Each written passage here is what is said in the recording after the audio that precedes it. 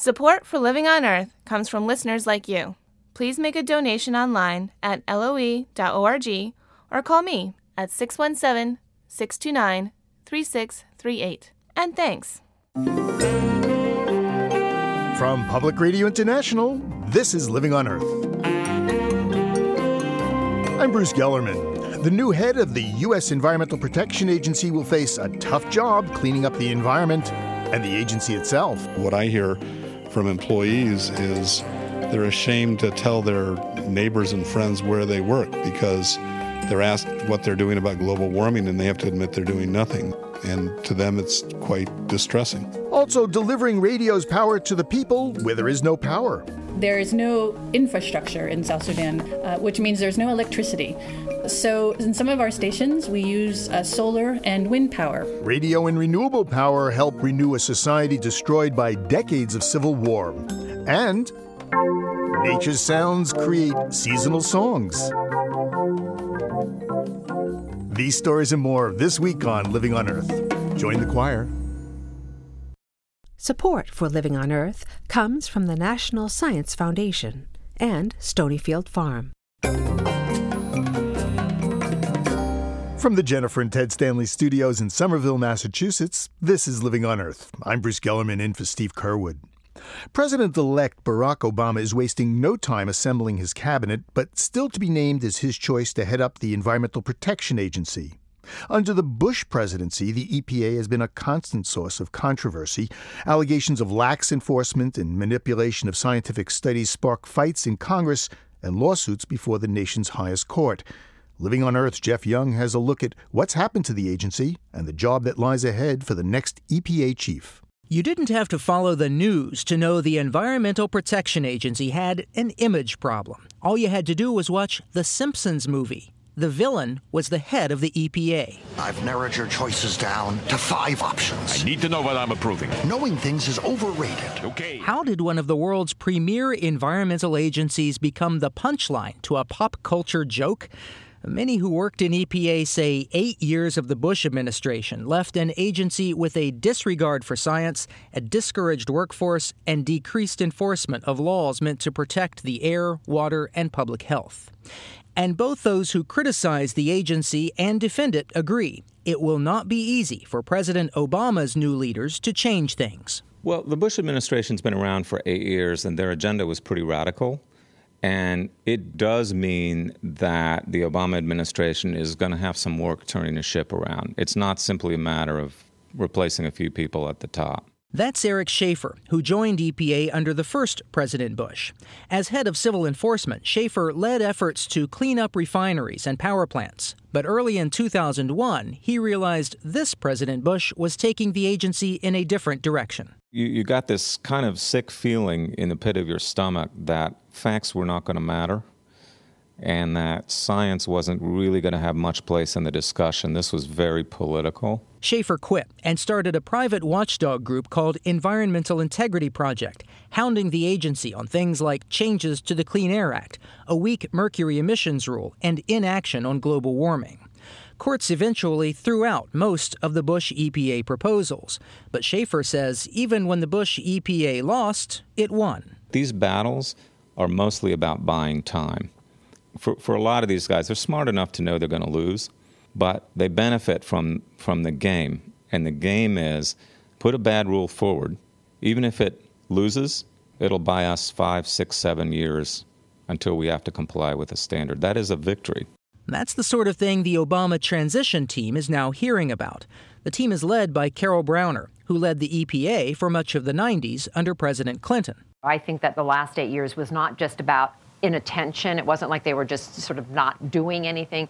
They were actively looking at how to change the decision-making paradigm, to move it away from the historic, protect the public's health, protect the public welfare, whatever the different statutes are that EPA has responsibility for. They've managed to really change the fundamentals of virtually every single one of them. Browner has high praise for EPA workers, but there are signs of trouble there, too.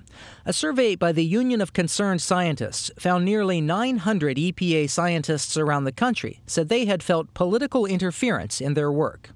Jeff Rook runs a group called PEER, Public Employees for Environmental Responsibility, which he calls a giant shelter for battered government workers.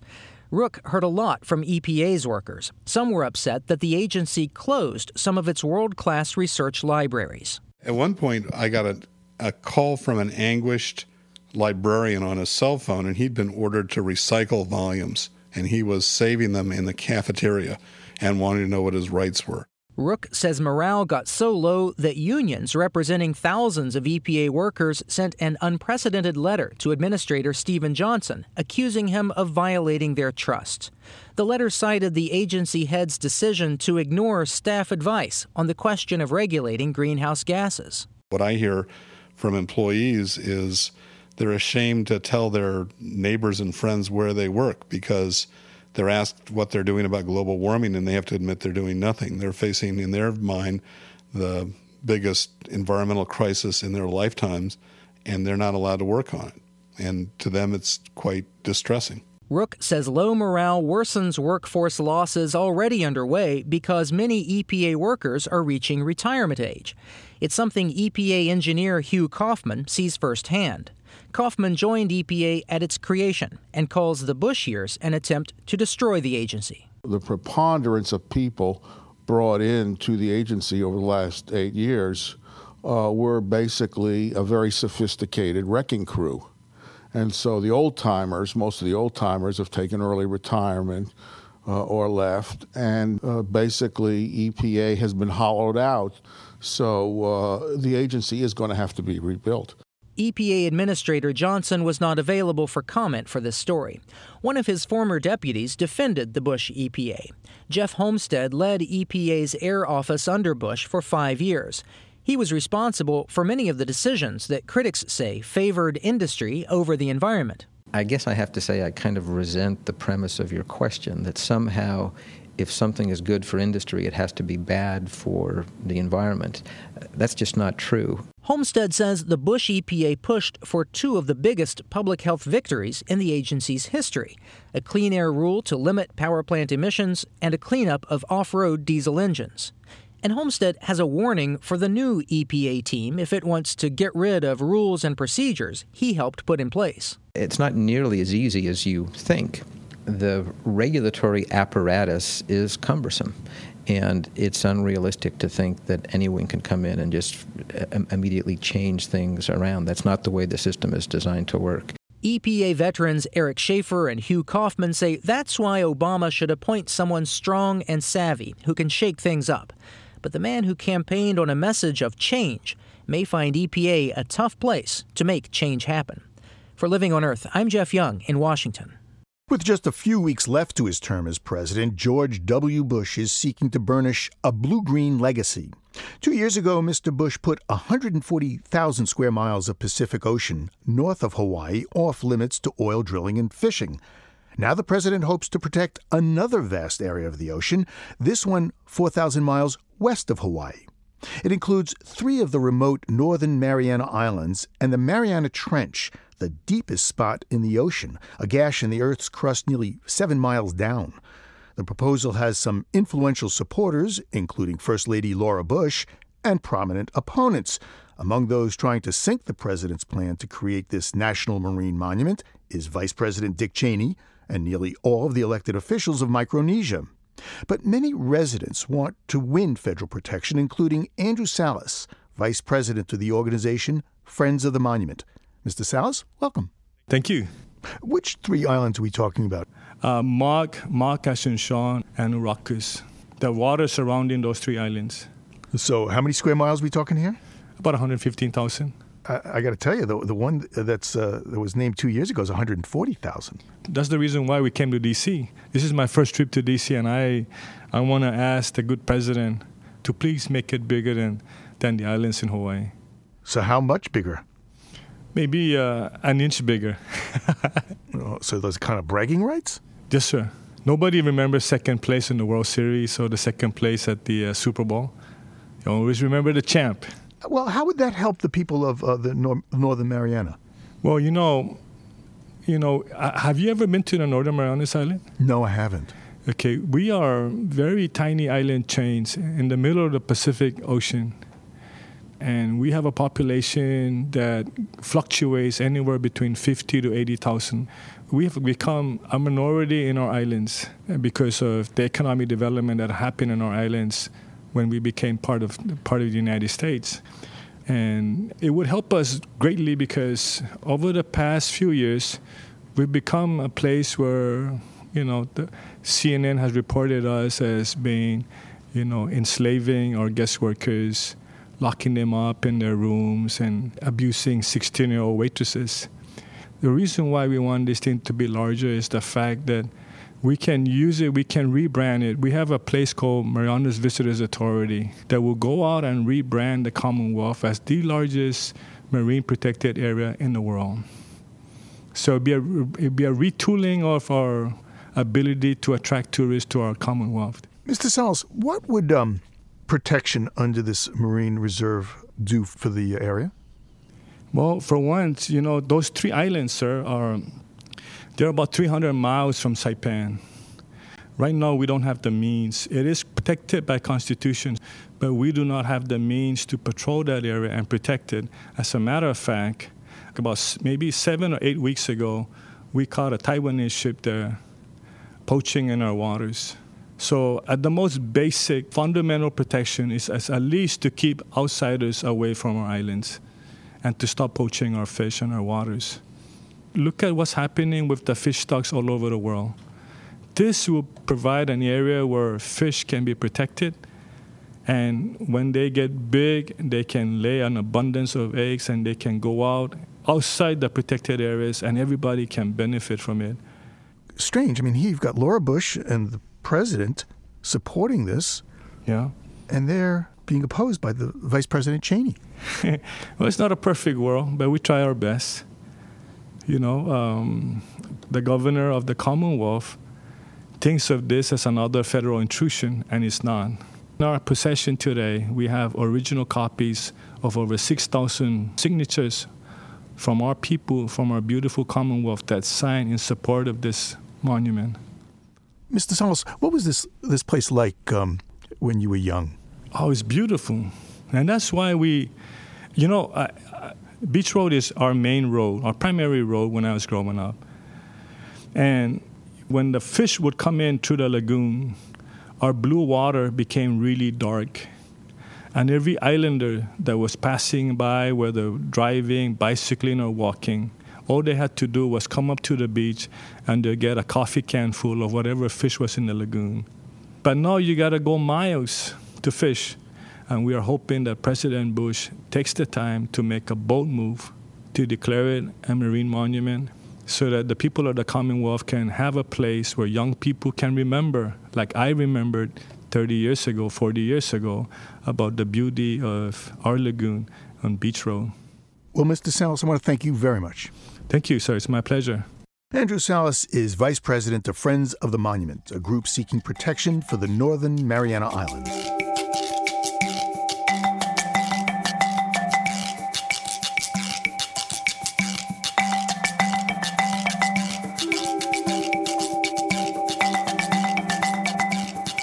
Just ahead, the economy hits the brakes, sending ethanol producers into a skid. Keep listening to Living on Earth. It's Living on Earth. I'm Bruce Gellerman. It was just a few months ago that the ethanol industry was in high gear. With the price of gas at the pump soaring, the demand for ethanol, a fuel substitute made mostly from corn, was sky high, making corn growers and ethanol producers very happy and consumers very sad. Well, what a difference a few weeks make. The economy has taken a sudden turn for the worse, driving the demand for gas and ethanol into a ditch. Jim Lane is editor of the online daily Biofuels Digest. Mr. Lane, it's always good talking to you. Good to be here. Until recently, the ethanol biz had been booming. I mean, just last year, the number of ethanol processing plants in the United States increased by 60%? That's true. It was a boom business, and it's still booming in terms of supply. There's plenty of capacity coming online, but it's hard to make it a business these days. 15% are already in bankruptcy. of the ethanol supply in the country. And that's really a function of the economics of the business, because it's the spread between the price of the feedstock, which is usually corn. And that's gone up and down a lot this year. It's caused a lot of dislocation. And, of course, it's a capital-intensive business. It costs a lot of money to put an ethanol plant together. And it's tough to find capital in these strange economic times that we find ourselves in. It seems like it's a feast or famine. The corn prices were $2 a bushel, then they went to $8 a bushel, and now they're down to about $3.50. Yeah, they were at $2 for a long time, 40 years at $2. And they did take a large leap into the $7, $8 range. That had more to do with the fact that there was a real big crop failure in Europe, and a lot of speculative money also moved into the market in the spring. So it was temporary, but boy, it was tough. And a lot of these ethanol producers got scared, locked in when they saw prices at around $6 and said, hey, let's go for that. Well, now they're down to $3.50, and that's why they're declaring bankruptcy left, right, and center. Oh, so they bought it high, and now they got to sell it low. That's right. The price of ethanol, you can get gallon of ethanol in Sacramento for $1.19 a gallon for E85. It's 85% ethanol, and you just can't make a business when it's about $1.05 just for the corn, so without anything else. Well, the debate this summer when prices were really high was the question of, can we feed and fuel the country with corn? Yeah, that was a very big debate this summer, food versus fuel, and a lot of people said that the increase in the use of corn for fuel was what was causing the price increase, of food and other items. I think we have a good answer on that right now, because the price of most grains are down 50 to 60%, soy, wheat, and corn, but the price of the basket of goods at the supermarket has not gone down yet. So there is some linkage, but it's a very, very weak link. Certainly, we're going to grow our food stock first, and with the residual land, we're going to produce fuel and energy crops. But we also can use a lot of the litter and the agricultural residue that has never been used properly can be used to make fuel. So it's kind of a 1 + 1 = 3 situation if you get it right. And that's where the industry is heading, and we certainly expect to be there in the next few years. So you mean moving away from corn and sugar and using other things and creating cellulosic ethanol? It's happening right now. They've been at the pilot stage and the demonstration scale for some time, but the first plants at the 100 million gallon level will be opening in around 2010 or 2011, and those will be using all kinds of residues. They use municipal solid waste, they use landfill, they use leaf litter, all kinds of useless material that is certainly better powering your car than it is creating a Mount Garbage outside your municipalities. The United States subsidizes ethanol production. Going back to a new law in 2007, it required the amount of ethanol that must be produced every year. And it's going up. I guess in this year it's going to be like 9 billion gallons. In 2022 it's going to be 36 billion gallons. And isn't that regardless of demand? Well, the demand will be there for fuel, for sure. It's just a question of how much we're going to have renewable energy as a component of the fuel, because it's replacing, oil-based gasoline is really what it's replacing. And the mandate is essential if we're going to reach anywhere near the kind of targets that we're talking about, even under the Kyoto Treaty and also the successor treaty that's being negotiated right now for climate change. We're talking about an 80% reduction in emissions between now and 2050 or thereabouts. And there's just no way to get there without putting a much better fuel on the street. And ethanol is the homemade and homegrown and available solution we have now. So it's important that we do have that mandate in place. Cars right now can only run on about 10% ethanol in the United States. At least that's what most warranties say. And we're at that point. Next year, if we're going to use all these billions of dollars of ethanol that are going to be produced and mandated for production, that's going to go up. Most of the car makers that make E10 compatible cars, the same car makers will make cars in Brazil that run on 22% and 24% ethanol. So they know how to do it. It's not a question of whether that we have the technology. It's just a question of having the time to change over our infrastructure. And GM has been a leader in developing what they call flex fuel vehicles that are capable of running up to 85% ethanol. And they've done a good job of getting them out in the street, and they've committed to half of new vehicles in their production lineup being flex fuel enabled by 2012. So they're making a lot of progress. Well, you're the chairman of the American Biofuels Council. How does it look in the coming year for your companies? Well, what we see is the industry is going to go through a period of consolidation, and it needs to. There are over 160 different ethanol-producing companies in the United States, and that number needs to come down. And that consolidation we'll be seeing over the next year, and we'll also be seeing the coming of all kinds of new technologies like cellulosic ethanol that you mentioned, and also some new technologies based on gasification and fast pyrolysis that will be able to increase the yields that we get when we use things like landfill waste. And so it's we're entering technologically perhaps the most exciting time in the industry's history. It just comes at a very difficult time in terms of raising capital to build all these plants. And probably for the first time, we're facing a situation where the technology path is less difficult than the financing path. It's been the other way around for a number of years. Well, Jim Lane, thank you very much. Been a pleasure, Bruce. Jim Lane is the editor of the online daily Biofuels Digest and chairman of the American Biofuels Council. Coming up, going with the flow of the Gulf Stream. But first, this cool fix for a hot planet. When you hear the word fungus, you probably think of mushrooms, or the stuff that grows between your toes after walking barefoot in a locker room. But when scientists from Montana State University hear the term fungus, they think of diesel fuel. That's because they've discovered a fungal species that produces hydrocarbons identical to many of those found in diesel. The scientists believe this fungal fuel, or mycodiesel, could be put directly into diesel car engines with little or no need for modification. The fungus was first found in the Patagonia rainforest, where it grows on trees. It feeds on the tree's organic matter, including cellulose, the part of plants that animals can't digest, and it turns that cellulose into diesel. That's exciting news to scientists because cellulose is a major component of every plant on Earth and can be grown with minimal input of land, fertilizer, and fossil fuels. And while other groups of scientists are working out the details of making ethanol from cellulose, the Montana State team believes that using fungus to make diesel from cellulose will be an easier task. One small catch is that researchers aren't yet sure how efficient the process is. Ultimately, they may end up taking the genes from the fungus and engineering other microbes that could turn cellulose into diesel more efficiently. In either case, we may soon have to start paying a little more respect to the fungus among us. That's this week's Cool Fix for a Hot Planet. I'm Jessie Martin. And if you've got a cool fix for a hot planet, we'd like to know about it. If we use your idea on the air, we'll send you a sleek electric blue Living on Earth tire gauge. Keep your tires properly inflated, and you could save over $280 a year in fuel. That's according to a study done at Carnegie Mellon University. Call our listener line at 800-218-9988. That's 800-218-9988. Or email coolfix, that's one word, at LOE.org. That's coolfix at LOE.org.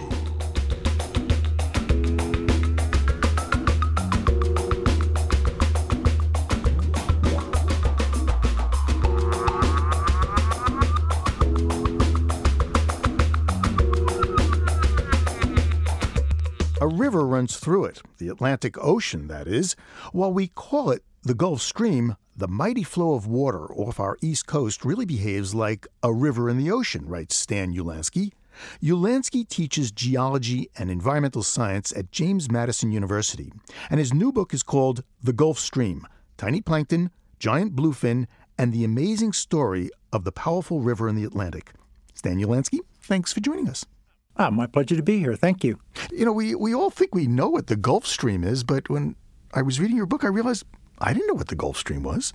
A lot of people have heard about it, but when they really try to define it, they kind of fall short. And really what the Gulf Stream is, it's actually part of a larger circulation in the Atlantic Ocean called a gyre. And the Gulf Stream is one component of it found along the western part of the gyre. And essentially what it is a strong, powerful, warm ocean current that starts in the southern part of Florida and flows along the eastern seaboard.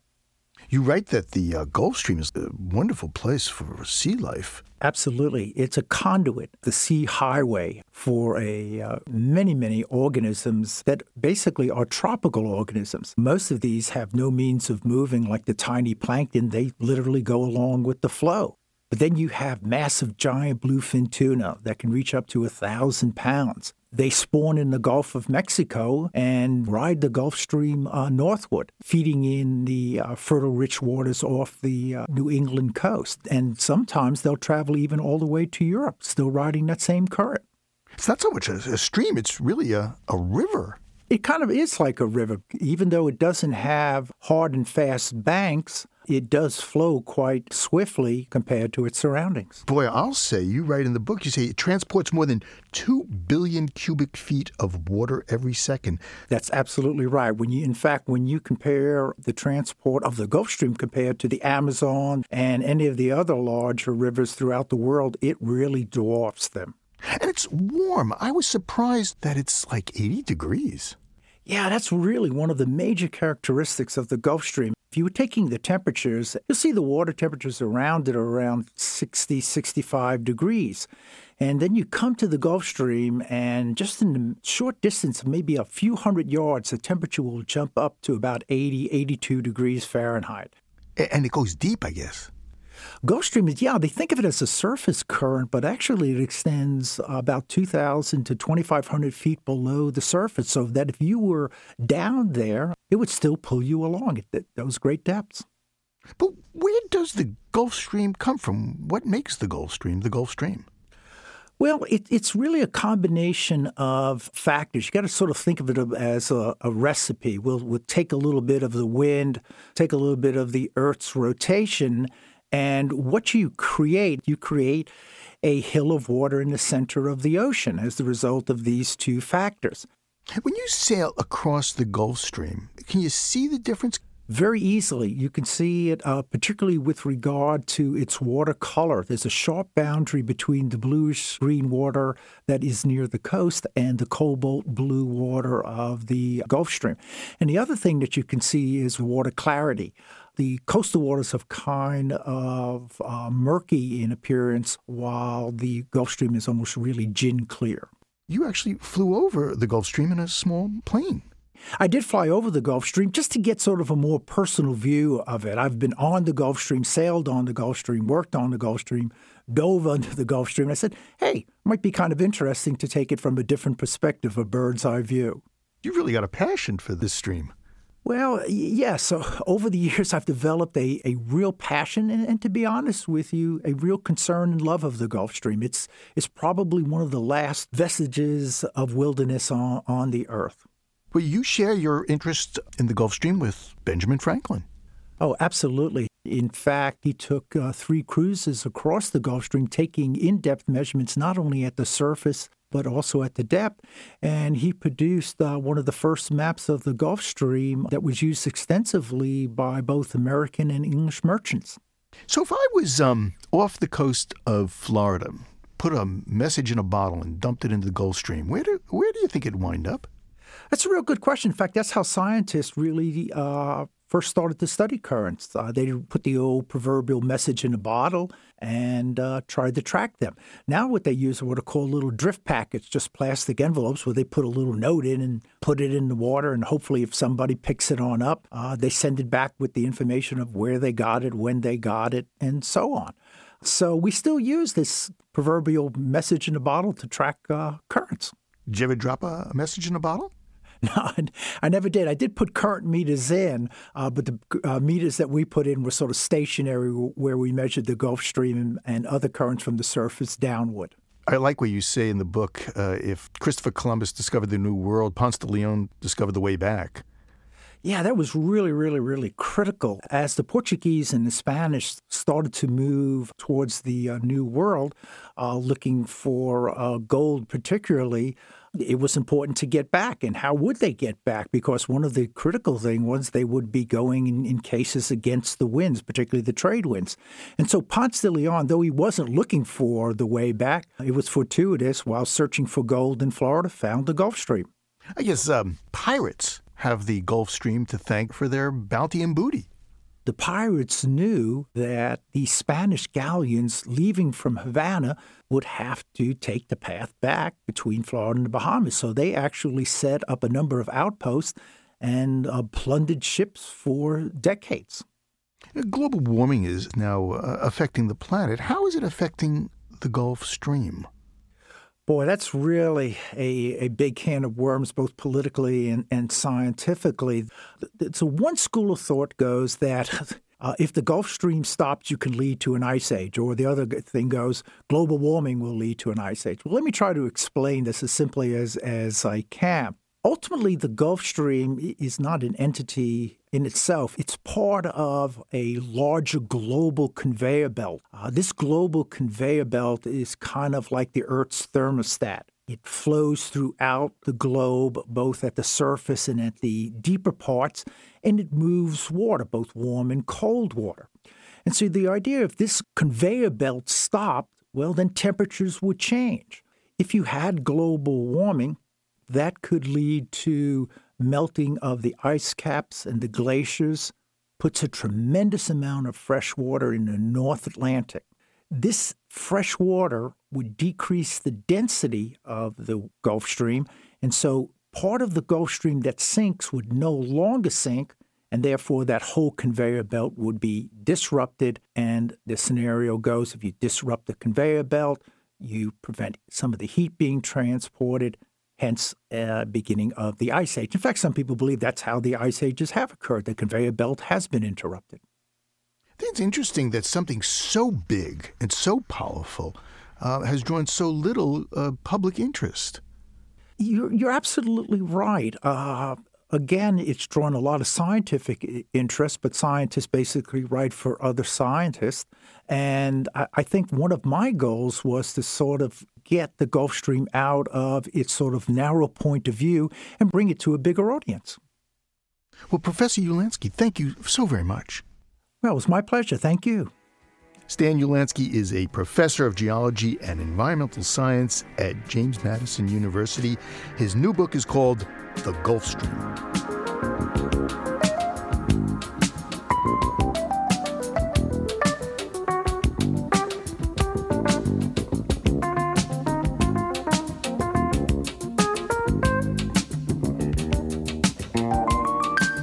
Coming up, renewing a nation ripped by civil war with renewable radio. Keep listening to Living on Earth. Support for the Environmental Health Desk at Living on Earth comes from the Cedar Tree Foundation. Support also comes from the Richard and Rhoda Goldman Fund for coverage of population and the environment, and from Gilman Ordway for coverage of conservation and environmental change. This is Living on Earth on PRI, Public Radio International. It's Living on Earth. I'm Bruce Gellerman.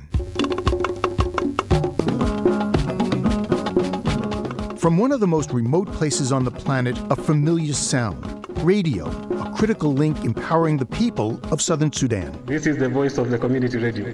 Hii ni sauti ya jamii radio. Ng'angaling na radio radio thoro tedili sirata.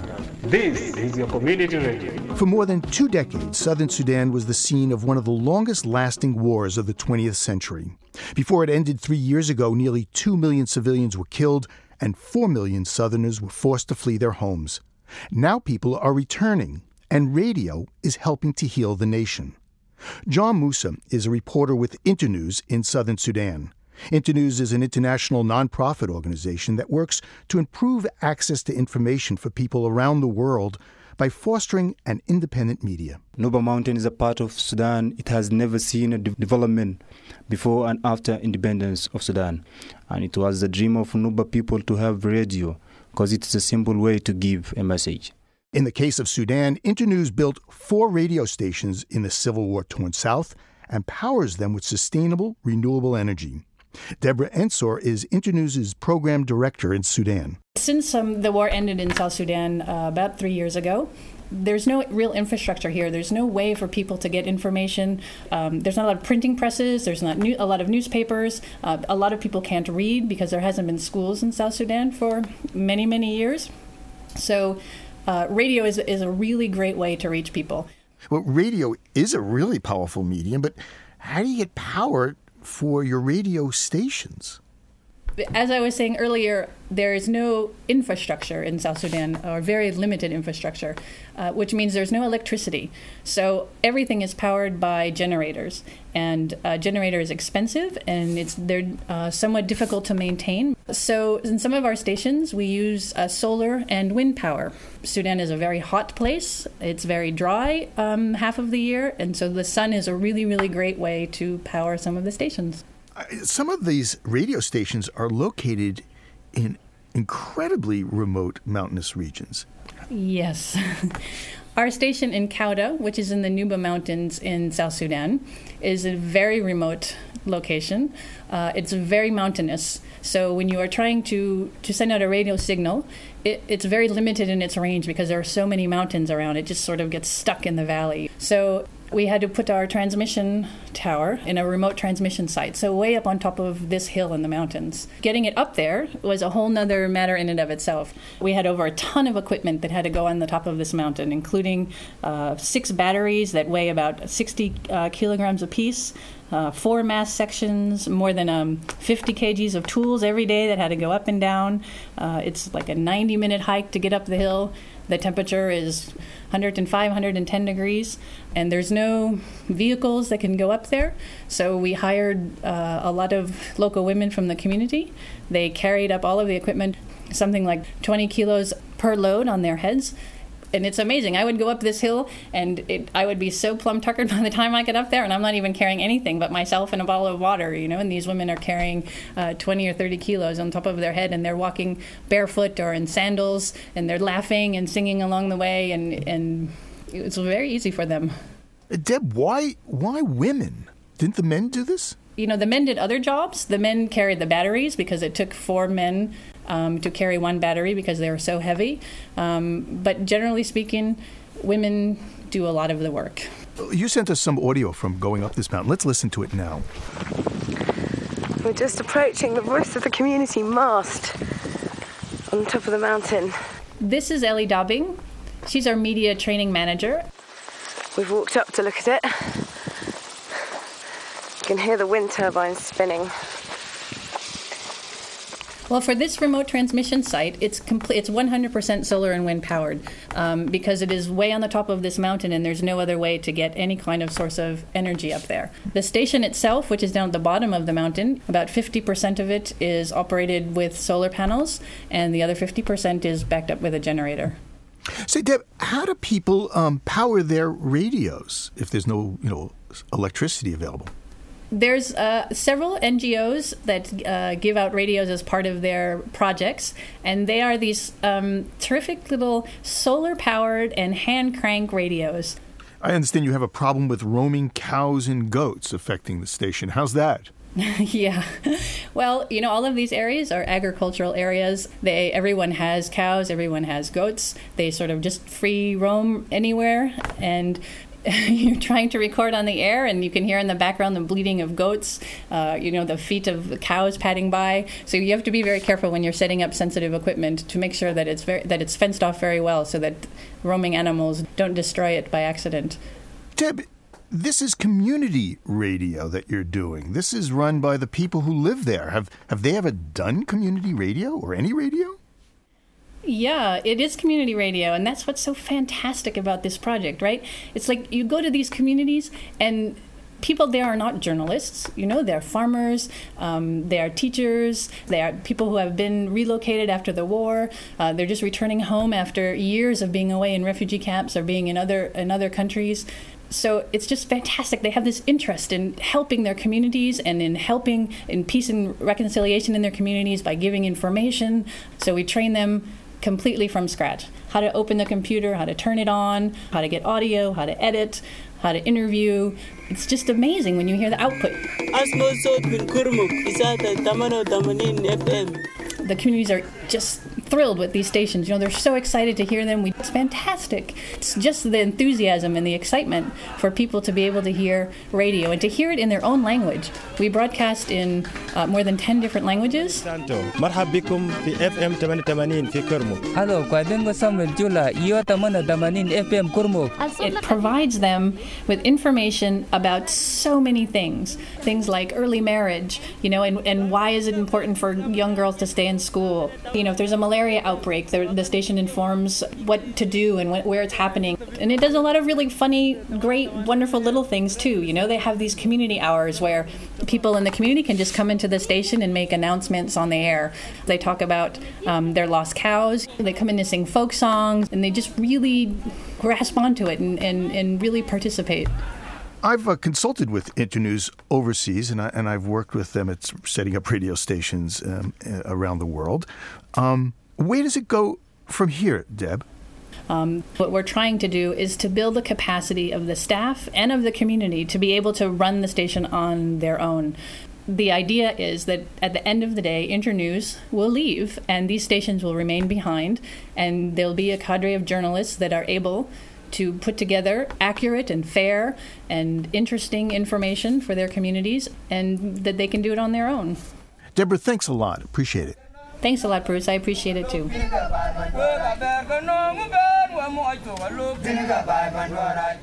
Deborah Ensor is Program Director for Internews in Sudan, where the wind and sun are powering radio stations and empowering people.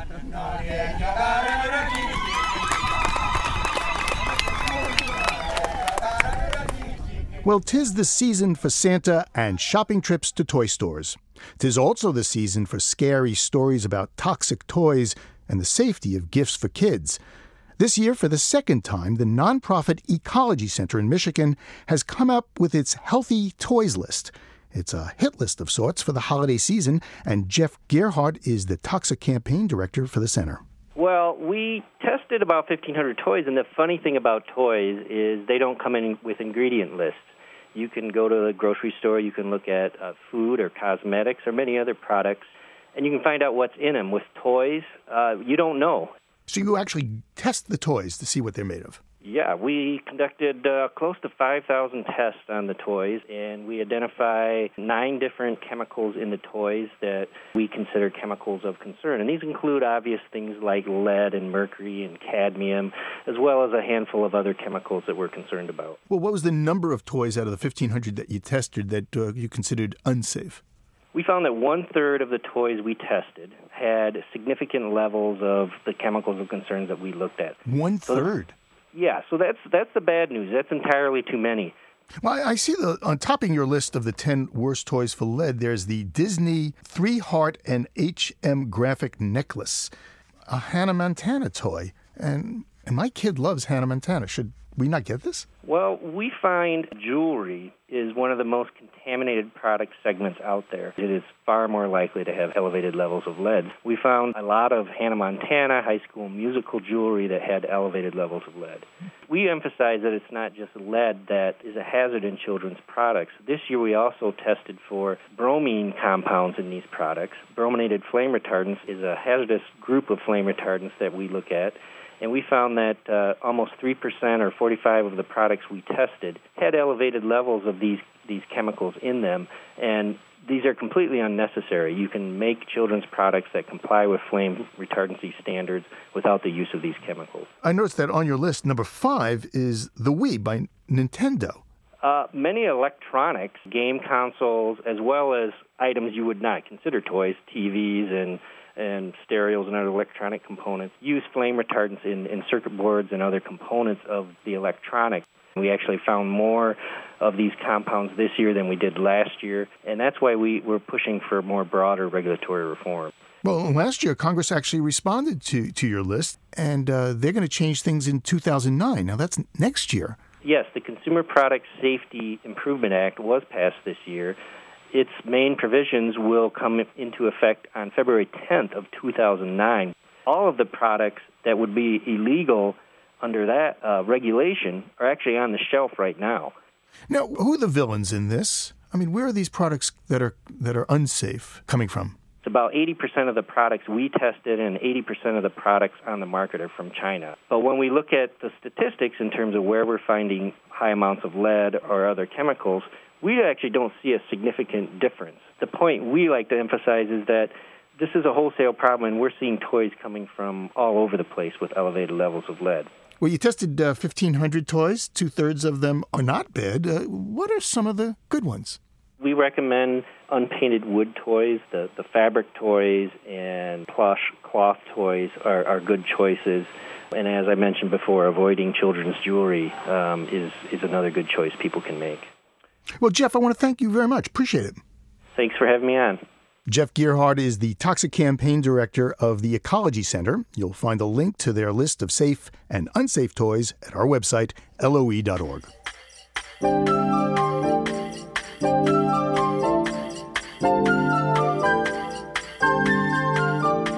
The tune's familiar, but you won't be hearing this version of the holiday standard in your neighborhood shopping mall.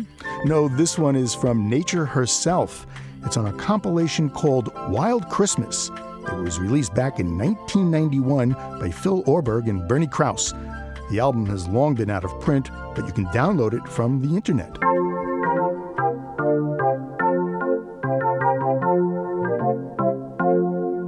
This album really consists of just animal sounds. There are no synthesizers, no traditional instruments. And we managed to put this together by going through this large archive of material that I have and finding ones that kind of fit the voices of more traditional musical instruments. The intro is made of dolphins. And of course, the la-las are a parrot, Molly the parrot. And you have the baby mountain gorilla that was recorded in the late Dian Fossey's camp at Karasoke in Rwanda. And you have the snapping shrimp tapping on a music stand saying, "Come on, guys, let's get it together."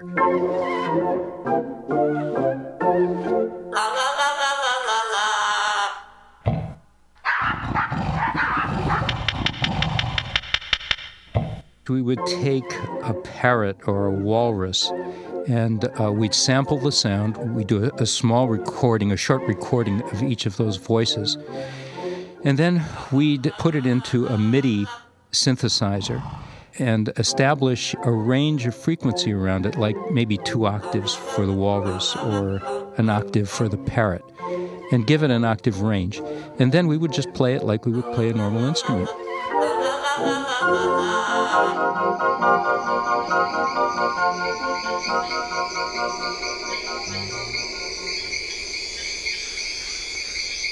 One of the neat things about Amazing Grace is that it begins with sounds that I recorded in the Amazon at a place called Kilometer 41, which is a research station north of Manaus, which is kind of midway in the Amazon.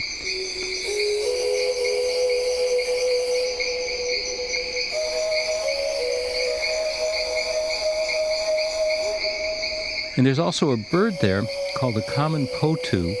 And the common potu is a melodic bird that does kind of a bluesy sound and has a bluesy melody. And so we wanted to include that as kind of a reference point mixed in with all the other animals that you hear in that soundscape.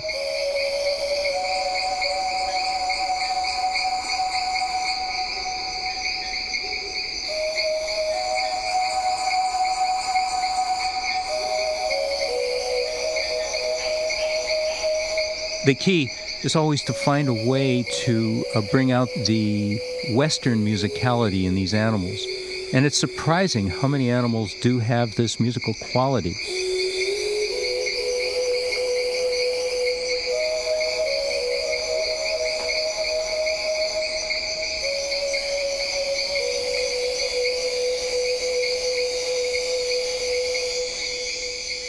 When we were recording in places like the Amazon or Africa, what we found is that these animals all voice together, all sing together in relationship to one another, much like instruments in an orchestra. And one of the ways that we wanted to bring this to people's attention was through albums like A Wild Christmas, where we actually take the animals and group them together in traditional musical form so that people can actually hear them singing together.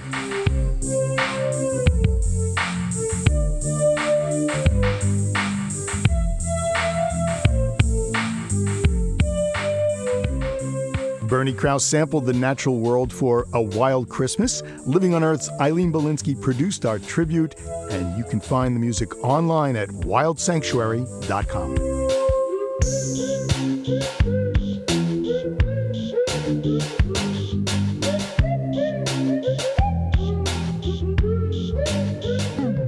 On the next Living on Earth, we report from Poznan, Poland. It's where delegates from around the world are trying to come up with a new treaty to deal with climate change and disruption. It won't be easy as nations have conflicting demands and priorities, and wait to see where President-elect Barack Obama will take the United States. The cold winds of Poland and a warming planet, next time on Living on Earth.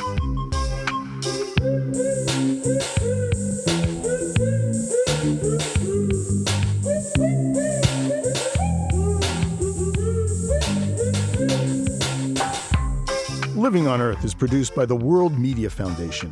Our crew includes Ashley Ahern, Bobby Bascom, Eileen Belinsky, Ingrid Lobet, Helen Palmer, Mitra Taj, and Jeff Young, with help from Sarah Calkins and Marilyn Gavone. Our interns are Sandra Larson and Jesse Martin. Jeff Turton is our technical director. Allison Lirish-Dean composed our themes. You can find us at LOE.org. Our executive producer is Steve Kerwood. I'm Bruce Gellerman. Thanks for listening.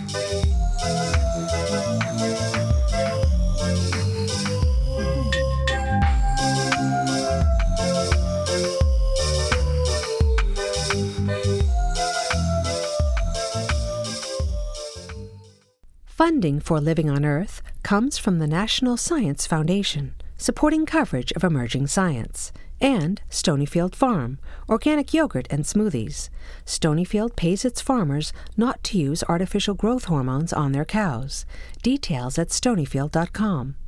Support also comes from you, our listeners, the Ford Foundation, the Town Creek Foundation, the Oak Foundation, supporting coverage of climate change and marine issues, the Skoll Foundation, supporting social entrepreneurs around the world, uncommon heroes dedicated to the common good.